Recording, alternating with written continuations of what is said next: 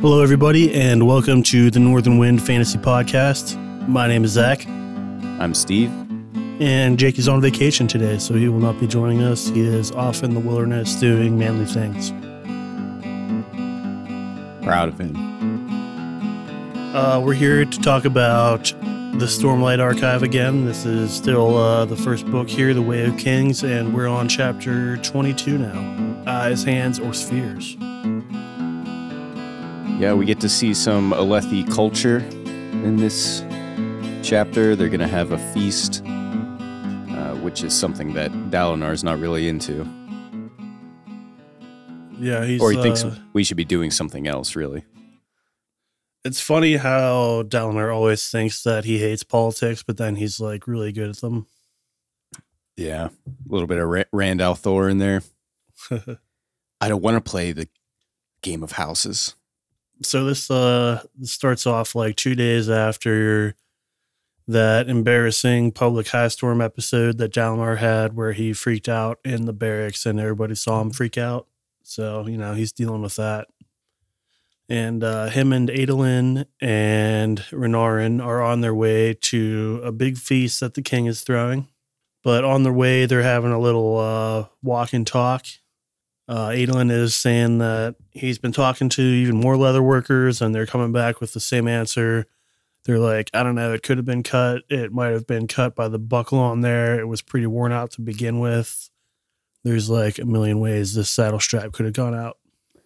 What did you think of this when you were reading it the first time? I kind of was annoyed. I didn't expect what was going to happen, but it did seem like a red herring. I don't really remember what I thought of this, actually. It seems weird. Yeah, it's strange that it just keeps happening, but I guess what it is a setup device for what happens at the end of this chapter. But yeah, so far... I guess I probably thought that Elhokar was just being really paranoid. Yeah. To me, once they figured out that it could have been... It really couldn't have been cut by anybody except for within the king's own men. I was a little suspicious of what the hell's going on here, but I'm not sure if anybody suggested at this point that he cut it himself, but... No, definitely not yet. So yeah, they've pretty much like run into a brick wall here with this investigation and they're kind of ready to give up. They're like, I think Elhokar is probably just crazy. So let's tell him that and it'll go great. And we get a little bit of Adolin talking to his father, trying to prod him into talking about his episodes, his seizure dreams. Yeah, you can tell Adolin's really worried about his old man here. It's kind of touching. He's like, Dad, are you sure you're okay? Like, maybe you should talk to somebody. He's like, no, I'm fine. I've never been more fine in my life, Adolin. Shut up. I'm the Blackthorn. So it's feast time now. They get to the feast, and this is like probably one of the more fantastical type scenes that we have in this book. They have like this big like floodplain kind of that they have filled with water, and there's like these little stone islands with bridges connecting them that they're using for like dining stations, and they have all those segregated by gender and status. There's men like engaging in friendly duels when they're not eating, and the women are like painting and drawing and sketching. Yeah, they're like having a painting contest. They're very Alethi right now. This is like the pinnacle of the hoity-toity circles of Alethi culture. I thought this reminded me a lot of like the kind of stuff that you would see during like the period of European history where the kings were just like balling out to each other like Louis XIV at Versailles, just doing ridiculous shit to show off. Yeah, and especially because there aren't any lower class people here. This is definitely an event for light eyes. This is all about Elhokar just flexing on his high princes to show them how much wealth and power that he has with his soulcasters. No, Elhokar, you dumb. So Dalinar and his sons get to the entrance, and he reminds them real quick to like only have one cup of alcoholic wine each. He's like, yo, you got to stay to the codes if you're in my house or get the fuck out. He's like, oh yeah, I'm not sure if you guys remember, but there's a book that I read, and if you don't follow it, I'll disown you. You are not allowed to have fun here. Yeah, Adolin hasn't had a duel in a long time, I think. Yeah, he's going to complain about that later, actually, to Dalinar in their conversation. He's like, hey, if you're not going to, like, fight these guys, let me duel them for you so I can protect your honor, because everybody's calling you a pussy, Dad. You know I can do it. Just let me play or fight. I really like, so they're walking into this place, and we get to experience Wit once again. Yeah, they get to, like, the king has the biggest and best island in the sea here. And as they get up to, like, the entrance of his island, Wit's posted up there, just insulting every single person that comes by, as he does. And this is actually where we get the title of the chapter. It's called Eyes, Hands, or Spheres. And this is a joke that Wit makes about his balls. Did you want me to try to find the joke about his balls? Yeah. Okay, here we are. Dalinar hesitated beside Wit's chair as Tasselin waddled by with a huff. Wit, Dalinar said, do you have to? Two of what, Dalinar? Wit said, eyes twinkling. Eyes, hands, or spheres. I'd lend you one of the first, but by definition, a man can only have one eye. And if that is given away, who would be Wit? I'd lend you one of the second, but I fear my simple hands have been digging in the muck far too often to suit one such as you. And if I gave you one of my spheres, what would I spend the remaining one on? I'm quite attached to both my spheres, you see. He hesitated. Or, well, you can't see. Would you like to? He stood up on his chair and reached for his belt. Wit, Dalinar said dryly. I like Wit a lot in this book. I'm Yeah, not he's sure great. really what he's driving, just Everything. lower. Yeah, I guess so, right? For some reason he knows too much, but It is worth noting, I think, that he kind of like conspicuously avoids insulting Dalinar, like in between. Like he insults everybody in front of Dalinar, and then he pauses and he's just like, oh, hey, what's up, Dalinar? And then he keeps insulting like everybody past Dalinar. yeah, and is he doing that to make everybody else hate Dalinar? Does he do it because he respects Dalinar? I think he probably just knows that there's enough shit talking about Dalinar happening at this party, and he doesn't really need to add to it. That's a good Wit. Because right after that, he kind of pulls Dalinar aside, and he's like, hey, Elhokar told everybody that you wanted to stop the Vengeance Pact, and now everybody thinks you're a coward, so watch your back. I want to see Wit fight with that sword. Maybe you will someday. Hopefully. So Dalinar is kind of hanging out, and he's listening to Wit just insult like all the Light Eyes coming up, and he hears him start to joke about Navani.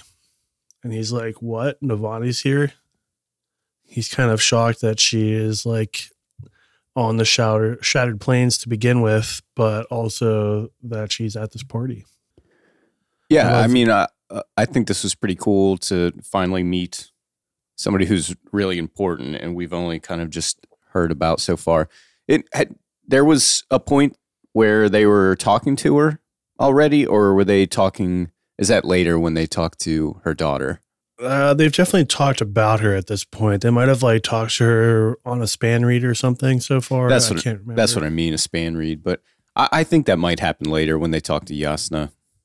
Yeah, if you guys don't know, if you're new to the series, Navani is the mother of the king. She was married to Gavilar before he was assassinated, and Elhokar is her son. So this is Dalinar's sister-in-law. Mm-hmm. And he thinks she's really hot. In Alethi culture, I believe a widow is kind of muted. It's not like they ignore her. I think the main thing is that he's kind of supposed to treat her like a sister, and he has like a really big crush on her. So it's like really awkward for him because he's like, oh, stepsister. Oh, yeah. You're stuck in the washing machine. I would do the respectful thing and walk away. I mean, this is a relationship that I think would all kind of be frowned upon even in our culture. Like if your brother died and you started banging his wife, people would probably be a little bit weirded out by that. That's stupid. It seems like a bigger taboos. deal for the Alethi, but Yeah. it has been like 10 years. It's not like Gavlar just died. I thought it was 6 years. You're right, 6 years. It's been years, so, a long time either way. Couple of days. Let the body cool off, And I think in his mind, he's like, I'm going to eat slow. Yeah, he comes up with this plan where he's like, it's improper for Alethi women to like come sit at the table while men are eating because they have to sit at their own women's table and eat. So I'm just going to like sit here with my food and she won't be able to talk to me. Time it's for a funny chicken. how he's like a 14-year-old boy around her. And he's also playing like a political game too. He's like, I know what I can do to be a shy boy and get away with it. So then we get like, he's kind of just like watching her while he's eating. And she's like sitting at the women's table with a bunch of flight-eyed women showing off this new fabrial that she's designed. We find out this is kind of what her job is. She's an artifabrian. She comes up with new uses and new fabrials, which are kind of like magical stormlight driven devices. They have, I think we've seen heat fabrials. They're kind of like fire spren trapped in a rock and they just make things warm, Yeah, we've also seen the bow The shard bow, yeah. a shard bow, which is a fabrial. So these are going to become more and more prevalent. And as the series goes on, you'll see them come up with like new and cooler ideas to use these fabrials for. So keep an eye out for that. I really think that's interesting because I don't think that was something of the past. It seems like that's a new invention. I'm not 100% positive if it is, but it seems like they've kind of advanced the technology in a different way. I think that's a good assumption. We definitely haven't seen any hints of ancient fabrials at this point. So It'll be like, oh, now every Dark Eyes can have a shard blade, and then Light Eyes will be like, well, then nobody can have shard blades. We're gonna make them illegal. If everybody has them, we'll start killing each other. There's also a funny scene here, I guess I should say, where Navani's like showing off this fabrial and Dalinar is like checking her out hardcore and she like looks up and smiles at him and he's like, fuck, I'm busted. Better not eat. So Adolin, and I think Renarin's with him too, but he doesn't really say anything, come up and kind of break Dalinar's concentration while he's staring at Navani. And Adolin's like, yo, what the fuck, Dad? Everybody says that you were trying to like end the war and go home. What are you, like, definitely a pussy like everybody says? And Dalinar's like, yes, that's actually technically true, but I'm not a pussy. I just want to like end this stupid bullshit game. And if that means that we have to like just go fuck up and kill all of the Parshendi, then I'm cool with that too. Adolin's like, I knew that you weren't quite so stupid. He's like, my new plan is to just like stop playing the games with the gem hearts and we're just going to actually like try to win this war. Unite them. And Adolin's like, okay, I can get behind that. Adolin, I think, gets excited here. Yeah, he's like, oh, that sounds badass. Let's go kick some ass, dude. Yeah, finally I can kill people. That's what I do. The only hang up for this plan is that he needs to get the High Princes to actually trust each other and work together or, unite them. Do we know how many High Princes there are? Like exact 10, numbers? 10? Okay. Should learn their names. It's probably really important. I'm just going to guess 10 for every number because that's like the Alethi holy number or whatever. So they make everything 10. I see. Should have made it 16. Stupid is. Stupid does. Or not Alethi. I guess that's Vorin. There's more than one Vorin culture. Alethi are just one of them. Oh, yeah. Is there 10 Vorin kingdoms? I don't know. Well, remember earlier in this book, Shallan found that book at the bookstore and it was like, yeah, the 12 kingdoms. And she was like, 12? There's only 10. I don't remember that. I thought that was going to be so much bigger in this book, but it didn't really. I was like, wow, she just found a cool ass book. And then she like never really talked about it. You're talking about like the Dawn Kingdoms? Is that what they call them? Maybe. But like, it's the one that she finds at the bookstore And it says something along the lines of like there being one or two more kingdoms than were believed in history. Okay. So it's like she found a kind of like alternative history book, probably one that's not supposed to exist according to people in power. I'll have to go back and maybe we were gonna like take a small break before we start the next chapter. We'll figure it out before then. Yeah, sure. So Dalinar fucks up his plan here. Like while he was talking to Adolin, he is just kind of like munching at his food, and he ends up finishing his dinner. And since he's not eating anymore, that frees up Navani to come and approach him. I like how he didn't just like grab more food. He's just like, it's impossible now. She's coming. Well, his son called him a pussy, so, he got distracted. He's just like brooding there, like wanting to slap Adolin across the face. How dare you? What's he? I think he's drinking wine here. He's drinking like orange wine, the non-alcoholic. Yeah. Orange wine sounds delicious. We find out like later on, I can't remember which book it's in, but none of these are actually like wine like we would think of it. It's kind of like grain alcohol mixed with juice or something. Oh, yeah. I kind of figured it was juice-ish. Juice-ish. They talk about how the Shin drink wine made out of grapes, and everybody thinks that's weird. It seems like the Shin do everything that's pretty normal, and everybody thinks it's weird. Like have grass. So Navani comes up, and she's making small talk, and Dalinar is kind of like teasing his son Adolin about having a million girlfriends. He's like, that's kind of like the only thing that he's into is sword fighting and girls. And she's like, oh, Adolin, you're young. Enjoy a variety while you can. Go ahead and sleep around. Nice. So Adolin takes off, and Navani and Dalinar kind of have a little private conversation here. And he's acting super awkward around her because he likes her a lot. He doesn't want her to know. Oh, and before Adolin left, and I think Renarin is like this too, they like love Navani. They like really like her. She is like pretty awesome. I mean, who wouldn't like her? Well, I just mean they like kind of light up and show her a lot of affection. Yeah, they're like, oh, Aunt Navani. I'm sure they just got lots of presents from her growing up. So they're just triggered to be super happy around her. I do love the Colin family, dude. They're pretty wholesome. Yeah. We can talk later about the dead king. I've learned some things. So let's see. Navani is kind of like skirting around the rules of propriety here by like not sitting directly at the table, but sitting near it. And Dalinar is like upset that she has found this way to come and talk to him because he's embarrassed. And they have this conversation about how she's kind of worried about Elhokar not being a strong leader. Like she thinks that A, he's like super paranoid, and B, he's kind of an idiot. Yeah. So she's like, Dalinar, I need you to like make sure he doesn't fuck up.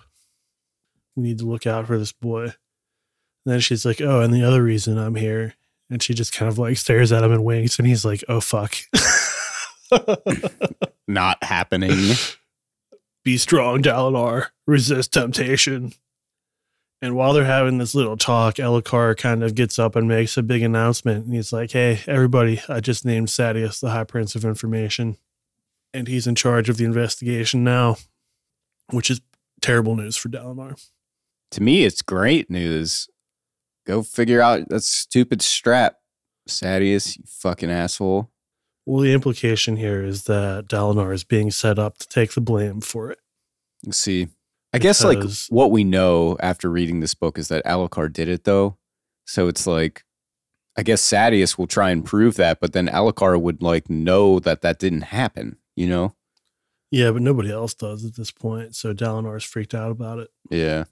Fuck Elhokar, man. He really pissed me off in this book. He is like very childish. Like, yeah, he sounds like a 10-year-old stuck in an adult's body. I'm not sure how old he actually is, but. Which is maybe a pretty realistic portrayal of a medieval type king. You know, these guys don't really ever get told no. And sometimes they their dad dies and they get thrown into being a king too early. Yeah.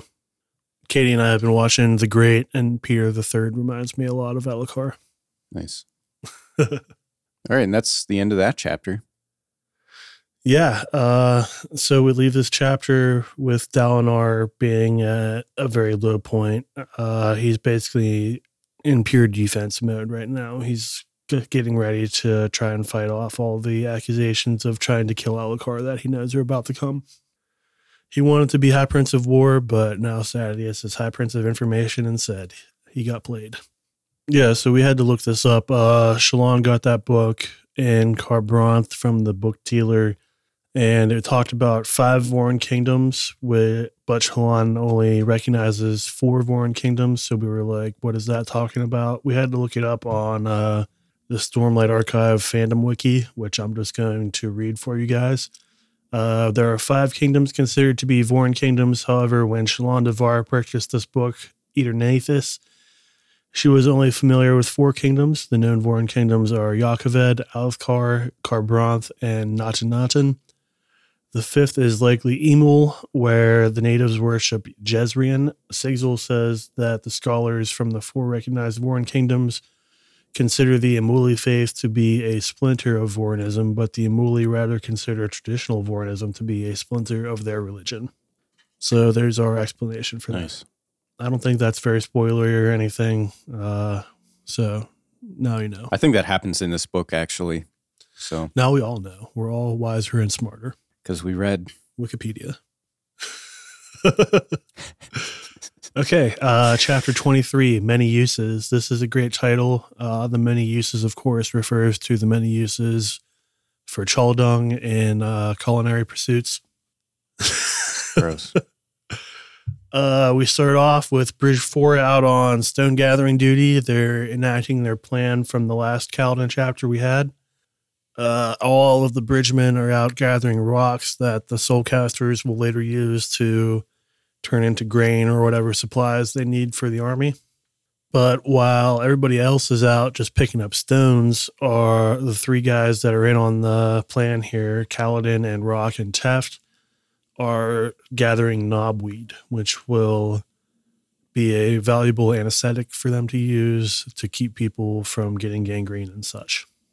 Yeah, and Syl is actually making herself seen by Rock so that she can help him find. Yeah, they figure out pretty quickly that Syl can kind of like get around faster than them while she's flying. So she kind of searches from above and looks for clusters of knotweed, and then she leads Rock to the patches, and they scoop him up and bring him back, and then Kaladin hides him under the wagon. He's got kind of like this little under the wagon bag where the axle is. He has a little spot where he's stashing these bundles and tying them all together so they can go back and get them later when they get back to camp. I'm surprised that throughout the book, they never got caught pretty much in any of their being sneaky. But I guess that's the point, right? They've been sneaky this whole time. So that's why they're not getting caught. Kaladin points out that, I think in this chapter even, that the Light Eyes are probably also just like too apathetic about the bridgemen to like really give a shit what they're up to. Yeah. But he's being careful. They're like, what could they possibly be doing that could be a threat to us? What are they going to do? Develop magic powers? And it really isn't yeah. Idiot. So while this is going on, we get a couple interesting interactions. It seems everybody in Bridge 4 is pretty pissed at Kaladin about getting them stuck with this extra work because they don't really know that it's a secret plan to help them out. Yeah, and that goes on for a while. It isn't until like later in the book when he starts training them with spears. Basically, when he does his spear dance is when they finally go like, oh, yeah, maybe we should listen to this guy. But yeah. Cal's pretty frustrated that they're not really buying into his like new worldview. He thinks like maybe he's only given them half the equation here. Like he's like, I can save their lives, but I have to make their lives worth living in order for them to want their lives saved. So we got to figure out something to make their lives better, and then they'll want to be saved. So later on, under cover of dark, Cal, Taft, and Rock sneak back into the wagon yard, and they split up, and they put a big X mark under the wagon to like mark the one that they were using. So they all check all the 30 wagons underneath for that X mark, and when they find it, they grab the goods and take off. But like while they're on their way, we get a pretty good interaction with Taft here. Do you want to read this one, Steve? Sure. This is Taft is thinking about backing out of the whole nighttime sneaky operation because he doesn't want to get caught. I don't like this, Taft said, glancing over his shoulder at the group of soldiers. I'm going back to camp. You will be staying, Rock growled. Taft rolled his eyes. You think I'm scared of a lumbering chawl like you? I'll go if I want to, and Taft, Calatin said softly, we need you. Need. That word had strange effects on men. Some ran when you used it. Others grew nervous. Taft seemed to long for it. He nodded, muttering to himself, but stayed with them as they went on. I thought that was really nice. Yeah. Sometimes people just need to feel like they're part of something, you know? Well, I'm assuming that and we do learn more and more about Taft's background throughout the story. And I really hope that we can get more in depth into his background because it seems like he's pissed about his history. And this is all him kind of like making up for that bad karma, it seems. And he really thinks that like, it almost feels like it's destiny for Taft. And I think we'll get like more into that later, but right now it's kind of up in the air. Yeah. So they make it out of the wagon yard, and I think that they have like 20 bundles of weeds about as thick as a handspan. So that's a significant amount of knobweed. And yeah, I think they did a good job. I mean, it's mostly because of Syl. Oh, yeah, definitely. Helps to have magic. I mean, that makes everything easier. Yeah. So on the way back, they stop like around the back of a bar and they steal a bunch of glass bottles. And then they head back to the chasm where Kaladin almost killed himself earlier. And he has like a little reflection. He's like, if I fail to save the bridgeman, that wretch will take control again. This time he'll get his way. That gave Kaladin a shiver. So he's kind of reflecting like, my whole existence depends on me saving these people, so I better not fail.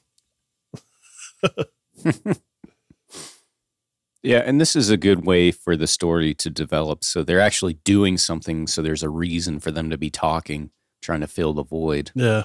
So they're all sitting around in a circle, milking these knobweed reeds into glass bottles so they can use it later, talking about their lives or what their lives used to be.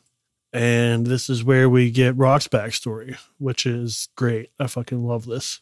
Yeah, the Ukaliki people have no shards, and so he traveled with his master. Yeah, I think he says it's his cousin. And in the Horneater culture, the relatives of a noble person or his servants. And I can't remember. Does his cousin die in this duel? Yeah. Oh, okay. Sadeas kills the shit out of him. And it's too bad he fought Sadeas. I guess like Sadeas is probably one of the weaker shard bearers. I definitely wouldn't fight the Blackthorn. I don't think there's any such thing as a weak shard bearer. True. Somebody has to be worse at it. Yeah, but that's still like the worst shard bearer is still worth like 1,000 men. Yeah. So obviously he loses against Sadeas, and the whole scheme here is that the Ukalaki just keep like sending people to duel shard bearers, and they bet like all of their worldly possessions, including their servants, against the fact that if they win, they get to have the shards. So when he loses, Rock becomes a servant of Sadeas. And he hates him. Yeah, because he killed his cousin, so obviously.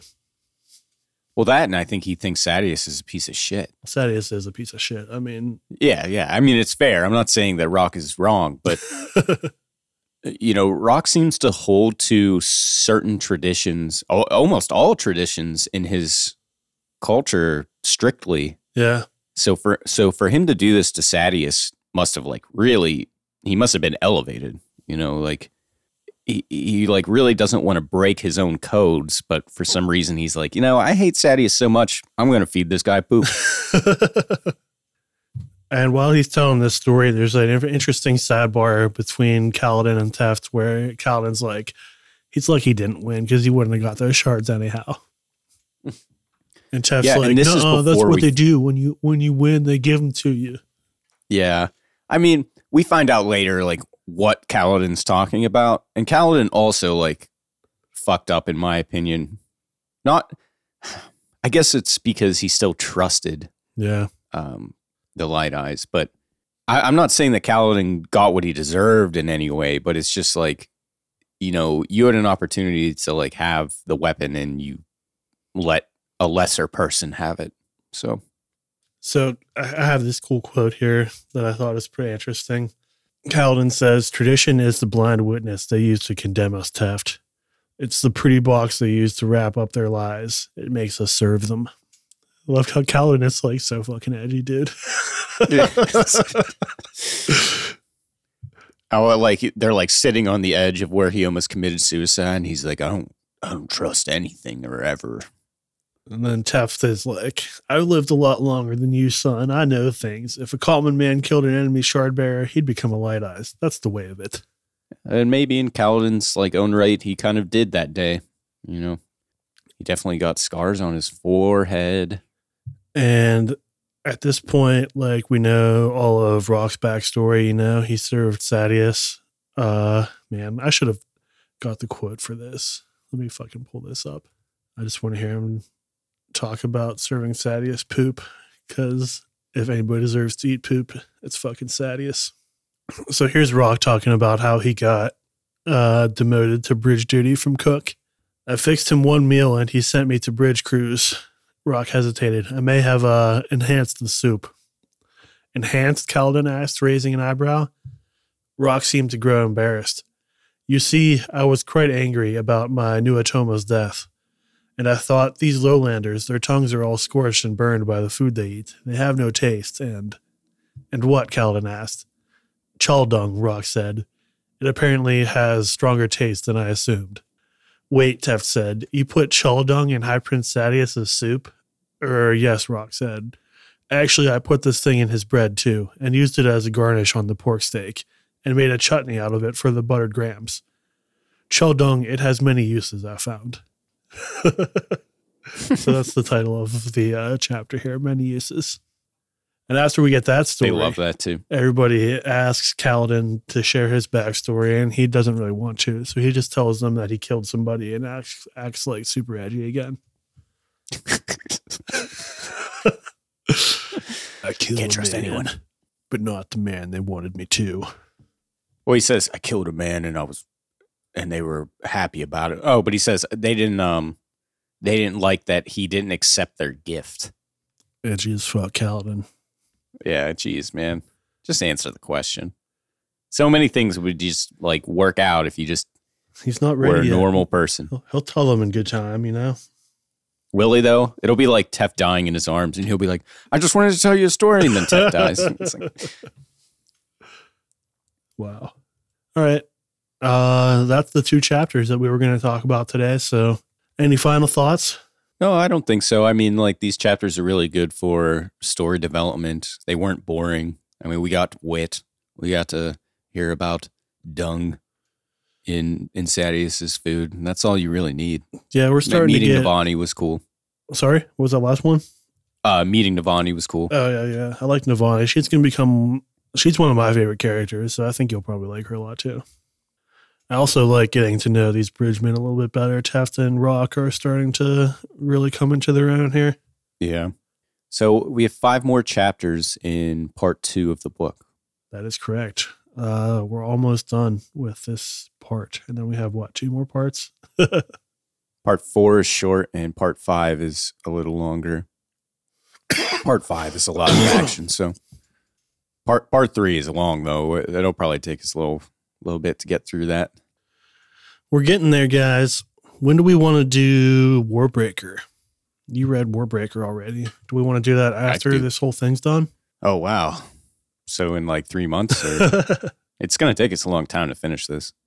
Yeah, I don't think we're going to do chapter by chapter on Warbreaker. We're just going to do one episode on it. So maybe we can knock that out before we start doing all these TV shows in like 2 months.